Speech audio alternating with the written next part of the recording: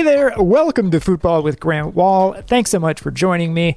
Today's interview guest is Simon Kuper, the author of the new book, The Barcelona Complex, Lionel Messi and the Making and Unmaking of the World's Greatest Soccer Club.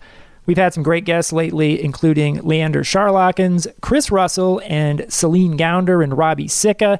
So check those out. Now, here's my interview with Simon Kuper. Our guest now is one of my favorite writers of all time.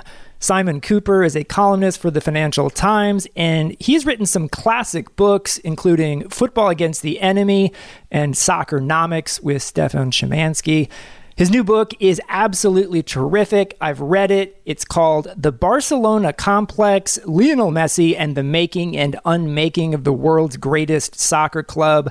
Simon, congratulations on the book. Thanks so much for joining me. Thank you. Lovely to be here. So lots to talk about here. First off, congrats on the amazing timing of your book, which comes out right as Lionel Messi is leaving Barcelona after spending his entire career there.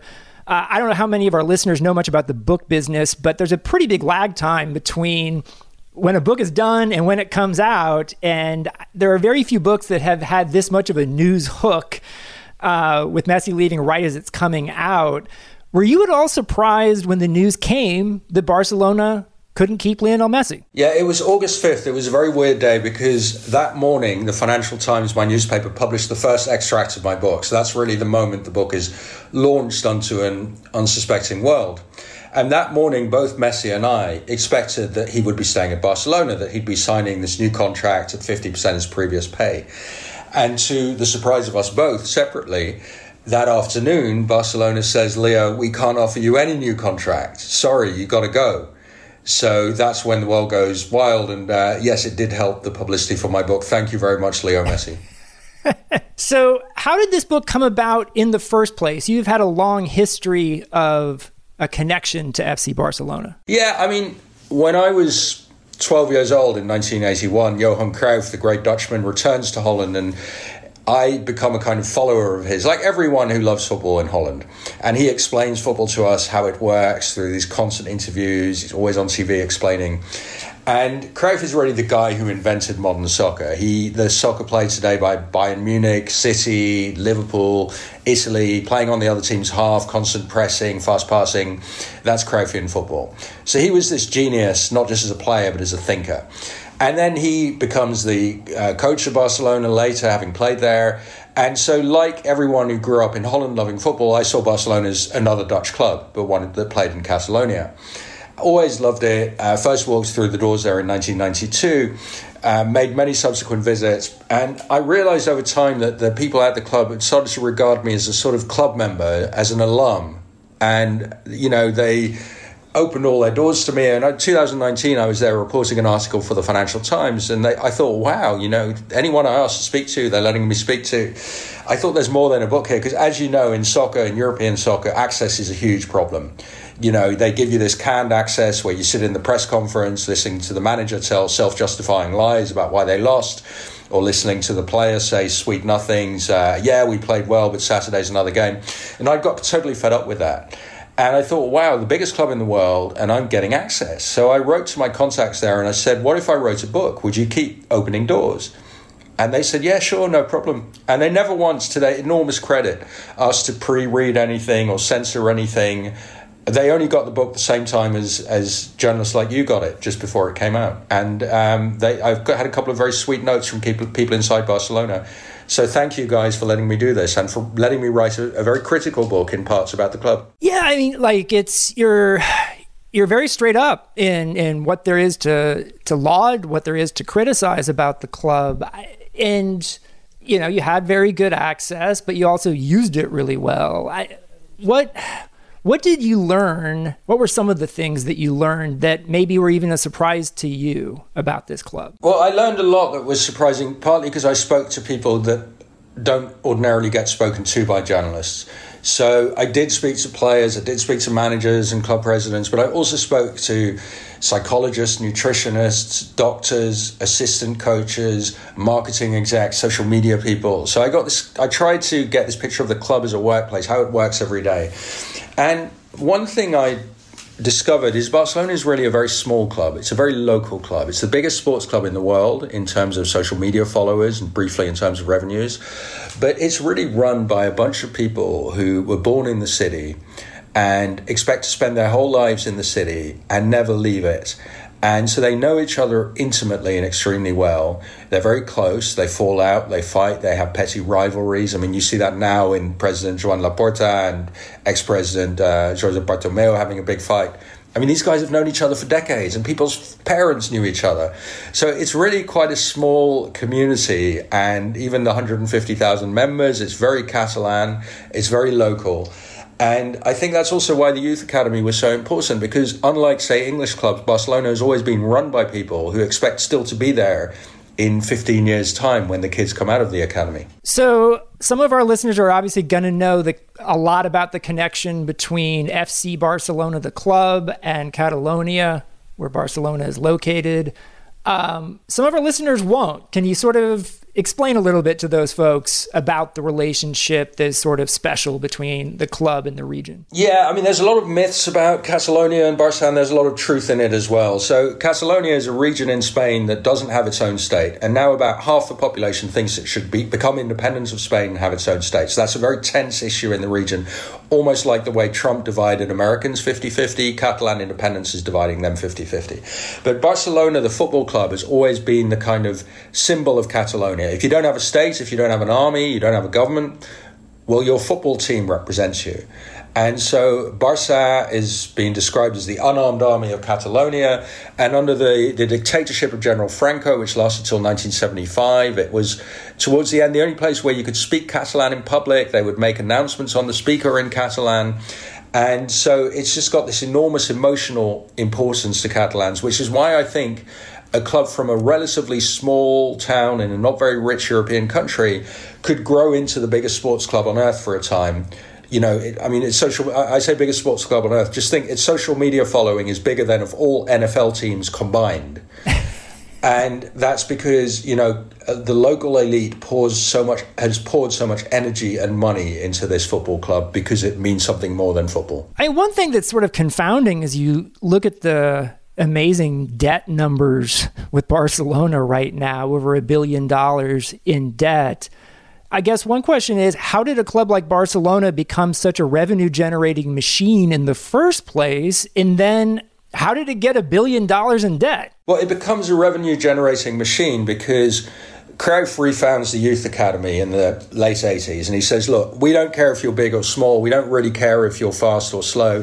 What we care about is, can you pass? Do you understand space on the field?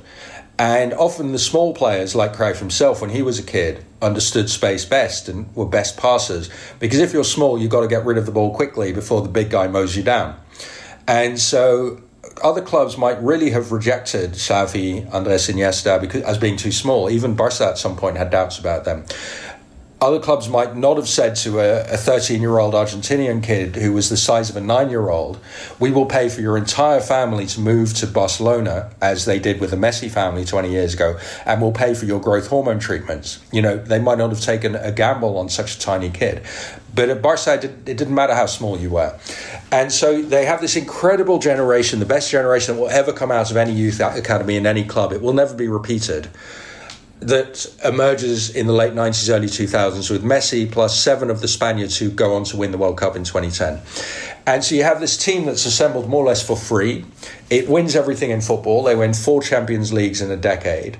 And of course, the money streams in, you know, because you have full stadiums, you have tourists coming to buy seats at inflated prices, your TV rights, your sponsorship goes through the roof. So by 2018, they're the first sports club in history of any sport to surpass $1 billion a year in revenues.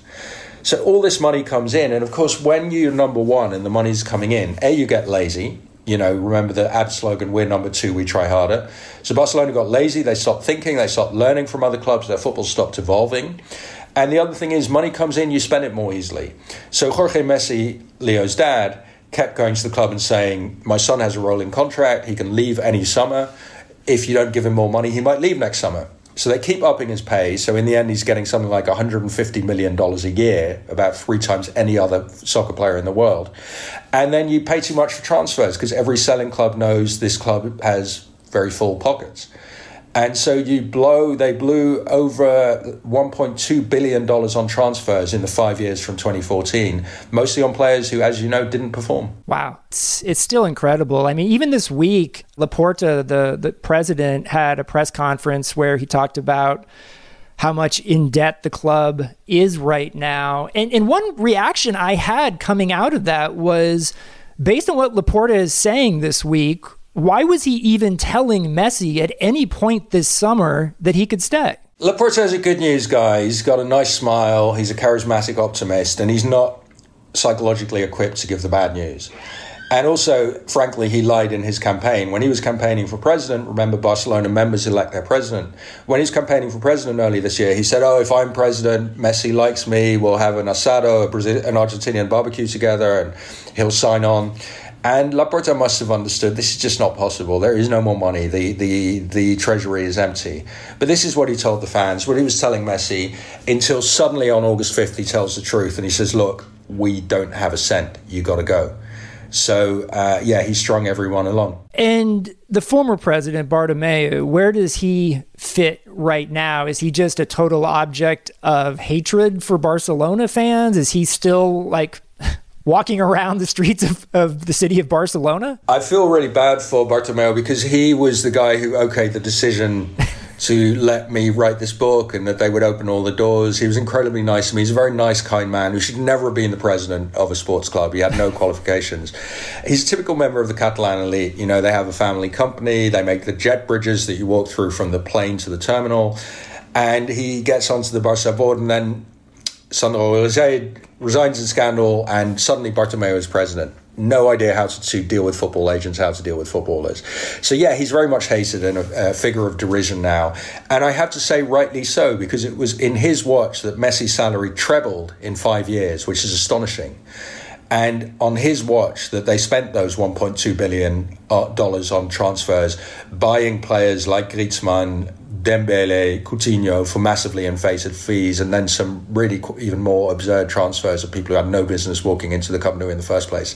So poor Bartomeu, he got it completely wrong. And where does all this fit what's happening with the club right now and the Super League, and what are sort of the remnants of the Super League? Because we still see Real Madrid and Juventus, and to some extent Barcelona, talking about the Super League as if it might still be able to happen, even though it certainly seems like from an England perspective, that seems just very unlikely. Yeah, I mean, the Super League is not going to happen. What's happening is the egos of Andrea Agnelli of Juve and of Florentino Perez of Real Madrid, who are really the two biggest forces behind it, are so invested in the Super League. They were so humiliated by the 2-day implosion that they're saying, no, it's fine, we're going to push ahead, which they must know is false.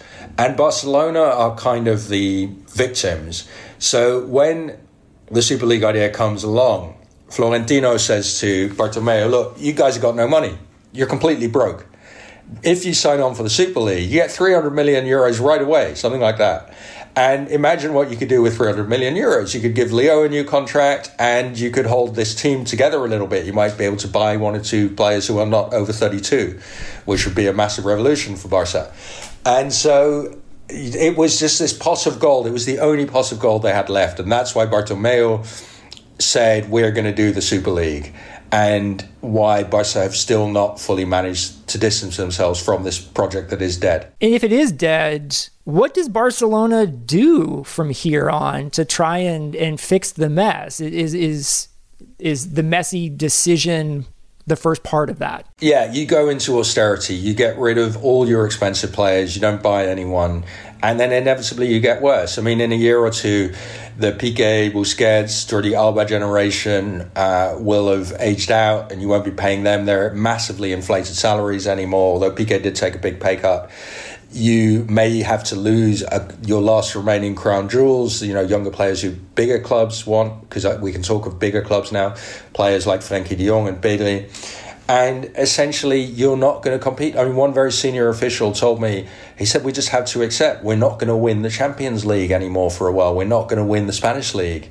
And that's just a message they can't pass to their fans. You cannot tell Barcelona fans that, but that is the reality, I believe. It's fascinating to me because we've just seen ESPN, Disney spend over $1 billion for the next 8 years of La Liga in the United States. So they've invested heavily.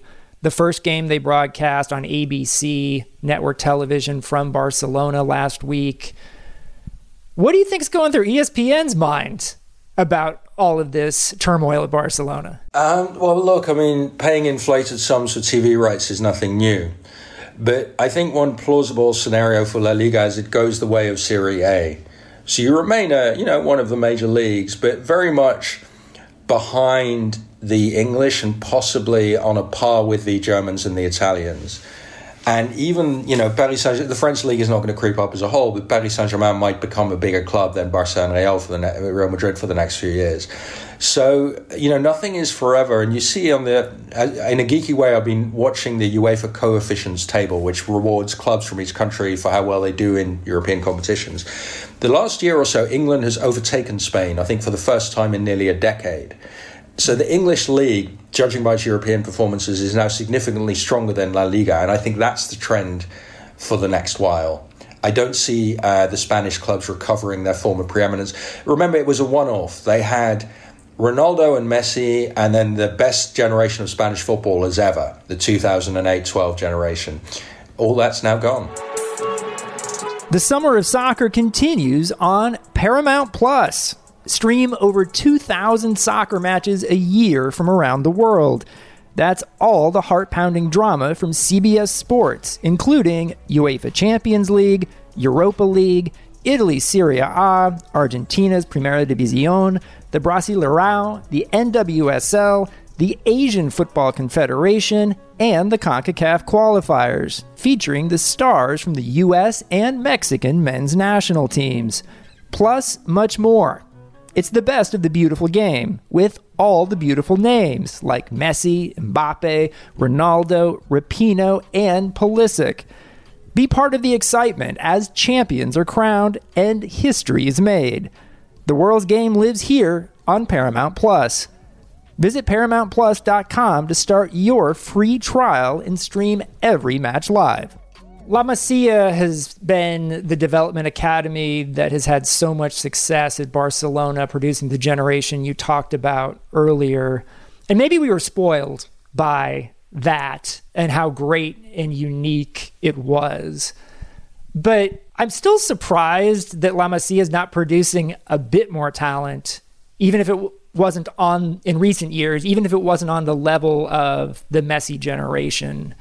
Like, what has happened there, and is La Masia capable of getting back not all the way, but at least part of the way when it comes to developing talent? I'm skeptical. I mean, you're right. The last great player to come out of La Masia, the two are Busquets and then Pedro in 2008. Remember that Pedri is not from La Masia. They bought him from a Canary Island club last year. So the Masia has not produced a world-class player in 13 years. What went wrong? I mean, I was speaking to Masia youth coaches who are very disaffected. They say, look, even when we produce a good player, he doesn't get the chance to fail in the first team. Doesn't get near the first team. I mean, if you look at the last decade, who have they produced who made it elsewhere? There's not many. There's Thiago Alcantara, Hector Bellerin at Arsenal. There's Andre Onana, the Ajax keeper, might be going to Inter Milan. There's 3 good players. But there isn't that much else. I mean, I think that what happened is everyone became La Masia. Every academy at any serious club and every football association copied La Masia, which says the way to produce young players is it's about passing. That's how you select. We ignore height as a factor. So French academies rejected players like Griezmann and Franck Ribéry because they were too small. That would never happen now. Now France, even England, Germany produce little players who can pass. So when everyone copies you, and every big coach like Hans-Dieter Flick came to visit the Masia much earlier in his career, every big coach has come to study what you're doing, you lose your advantage. And Barcelona never visited anywhere. They never went to learn from other clubs because they thought, well, we're number one, we're preeminent.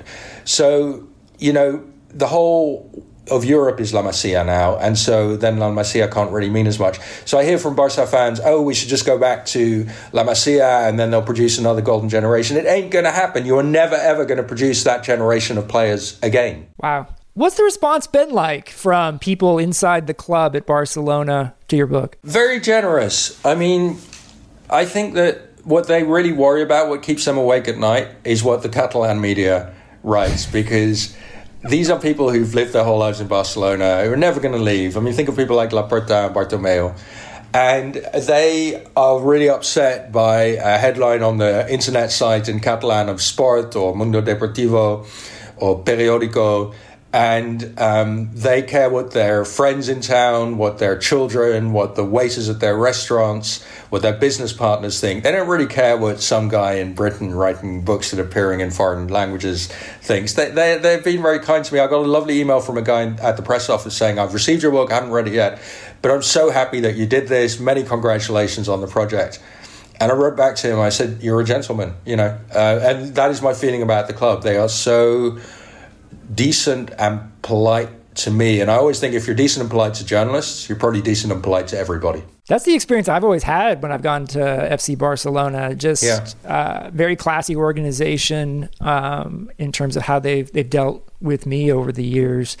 Simon Kuper, we have a few more questions with. Really appreciate you taking the time. The book is called The Barcelona Complex, Lionel Messi and the Making and Unmaking of the World's Greatest Soccer Club. Now, you have lived in Paris for many years now, and you're telling me before we started recording, you're about to spend a year living in Madrid. I am curious, what has the response been in Paris to Lionel Messi joining PSG? And people are totally ecstatic. I mean, it's like the world's best baseball player joining a AAA team. Paris Saint-Germain are a big club now. But the French league is, it's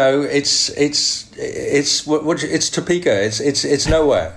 And suddenly you have in the French league an attack of Messi, Mbappe, Neymar. Nobody would ever have believed that. So the whole city's going crazy. I mean, one of my sons both massive PSG fans, like every kid they know, desperately trying to buy the Messi 30 shirts. This is the biggest thing that's happened in the history of Parisian sport. I mean, this is the biggest city in Western Europe, 12.5 million people, and it's never won the Champions League. And so there's an enormous amount of pent-up hope. And, this idea that it's some club that was suddenly founded a decade ago by Qataris with no local base is totally false. There are millions of Parisians who are completely mad about Paris Saint-Germain. It's as big there as the Yankees are in New York City. I'm obviously excited to see Messi's debut. It's going to be very strange seeing him wearing a PSG shirt. It already has been, and a lot of the stuff he's been doing. I want to step back just a little bit. You were incredibly young when you wrote your first book, Football Against the Enemy. And I'm wondering, how old were you and what was that process like for you in putting that book together? Well, I was 22. I just graduated from university when I began writing Soccer Against the Enemy. And I found this British publisher crazy enough to give me an advance, which was just enough to go around the world with a rucksack. Sleeping on trains, sleeping in youth hostels. And I'd arrive in some city where I didn't speak the language or barely spoke the language, like Buenos Aires or Tallinn, Estonia. And I might have a couple of phone numbers scrawled on a piece of paper that I'd got from a friend of a friend. And I'd call and try and say in Spanish, does Mr. Sanchez live here? And the answer would be, no, he died 10 years ago, or never heard of him. And I got really brave, as you have to be when this is before the internet. Very hard to get hold of people. And I just walk into clubs like Barcelona or Dynamo Kiev with my torn jacket and, clothes hadn't been washed in days and say, yeah, I'd like to interview Johan Cruyff, I said when I walked into Barcelona. And they didn't give me Cruyff, they gave me his assistant, which is still a fascinating conversation. Yeah. It's in the intro of my book. But yeah, I just became, for the first and only time in my life, really good at going up to people and saying hi and telling my story. Desperate for interviews. I should say for listeners, read the book. In the U.S., it's Soccer Against the Enemy, right, is the title? Yeah. That book won awards. It launched you into your career in a major way. I mean, when you have so much success so early in your career, how does that impact what you do in your career after that? And obviously, you've written about much more than just soccer over the years. Yeah, I mean, I then joined the Financial Times where nobody cared that I'd written this book. So I was kind of the most junior employee on the lowest salary. So that was, I had these two kind of double lives that I'd write the currency column at the Financial Times, age 26 for a very low salary. And then I'd suddenly be at doing some glamorous football interview or writing a soccer freelance piece in Germany or something. So I had these double lives, which is very exhausting. But I mean, it was a great way to launch my career because a book, as you know, it gives you a sort of brand and people know you. They don't just think, oh, I read a piece in the FT or I read a piece in Sports Illustrated. They think, I read a book by him. I know his name.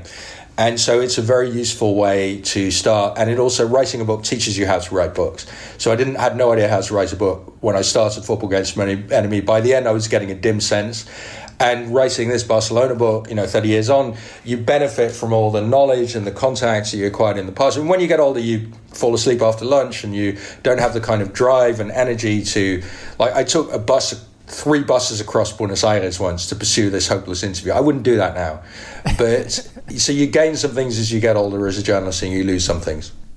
So you've been living in Paris with your family, including your wife, Pamela Druckerman, who herself is an accomplished author, New York Times columnist. And a while back, you both launched something called Pandemonium U. Could you explain what Pandemonium U is to our listeners? Yeah, I'm very grateful you asked that because it's a kind of big passion that we put into it. When the pandemic started and everyone was at home and suddenly you are starting to communicate much more through Zoom and so on, we started this site, this kind of homeschool university called Pandemonium U, where we thought, we know a lot of people who've written books, and especially about France, because we've lived in France nearly 20 years. And so anyone can join our classes, and we'll have, let's say, Bill Buford talking about the history of French cooking, or Margaret Macmillan talking about the Versailles Treaty of 1919. We had one soccer one, which to me I was very excited and proud that I put that together. Zvonimir Boban, the great Croatian footballer, Branko Milanovic, the great Serbian-American economist, talking about football and the collapse of Yugoslavia together. And it was a beautiful conversation. So Pamela moderates some, I moderate others. Everyone is welcome. We get loads of Alliance Française people and other people.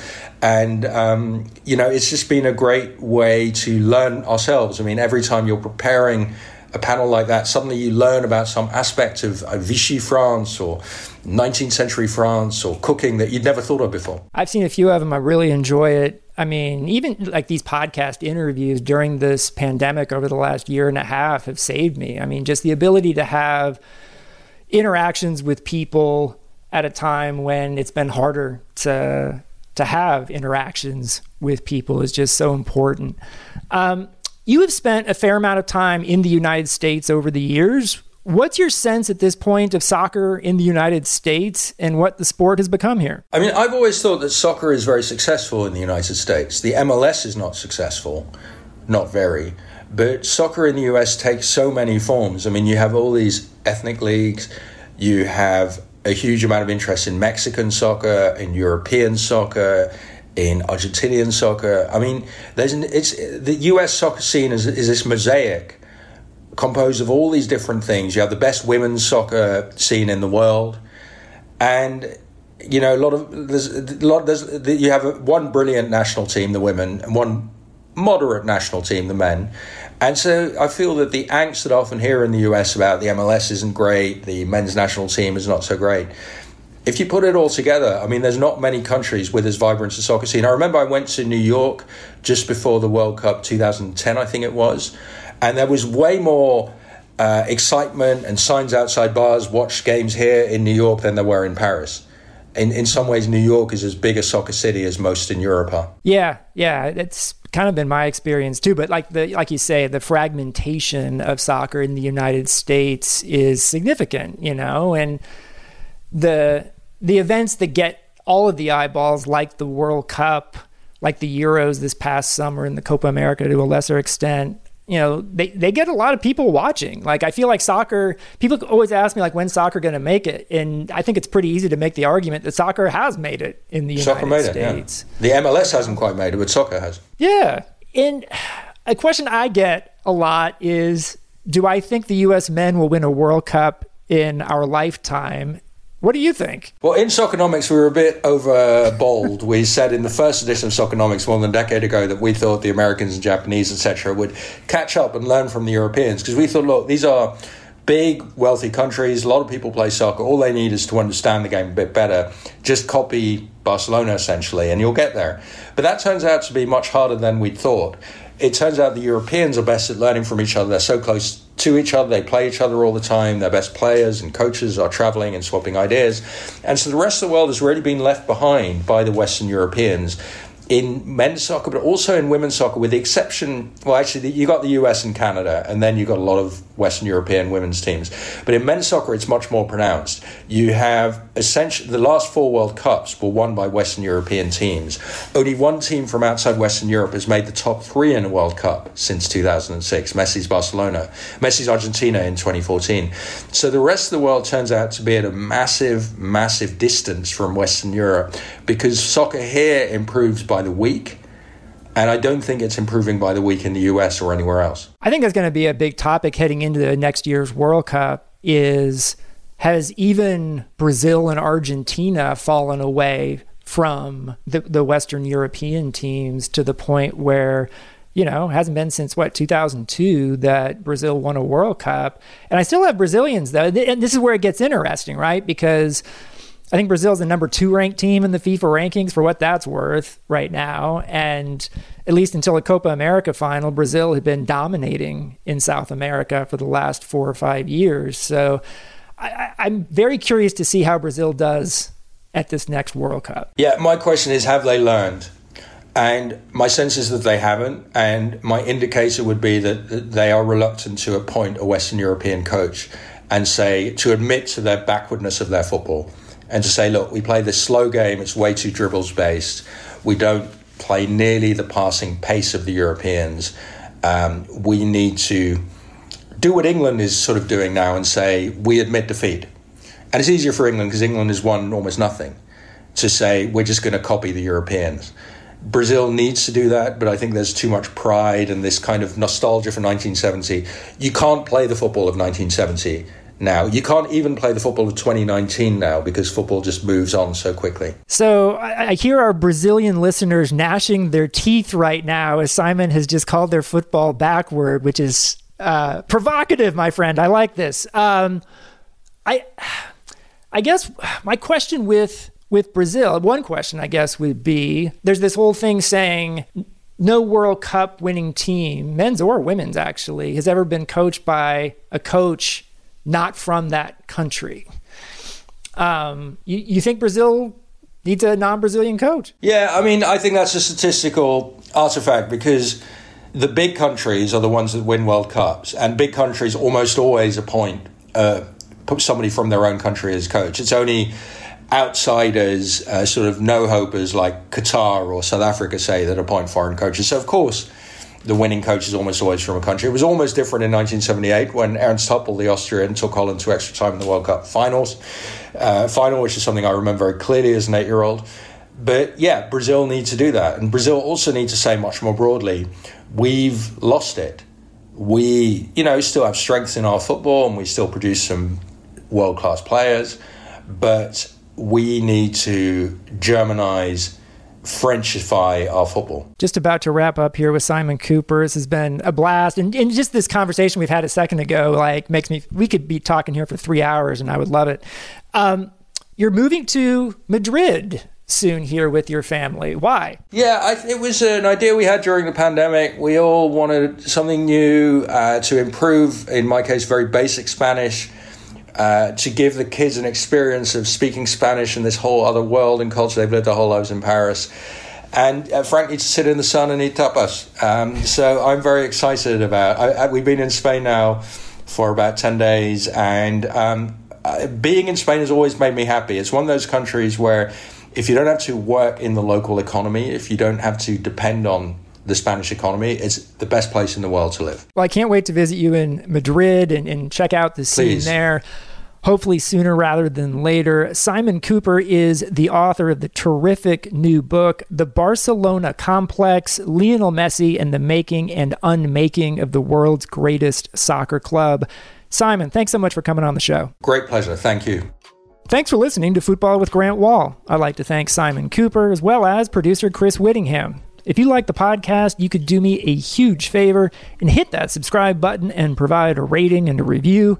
I'm back soon with another interview of someone from the soccer world. Be safe, everyone. See you next time.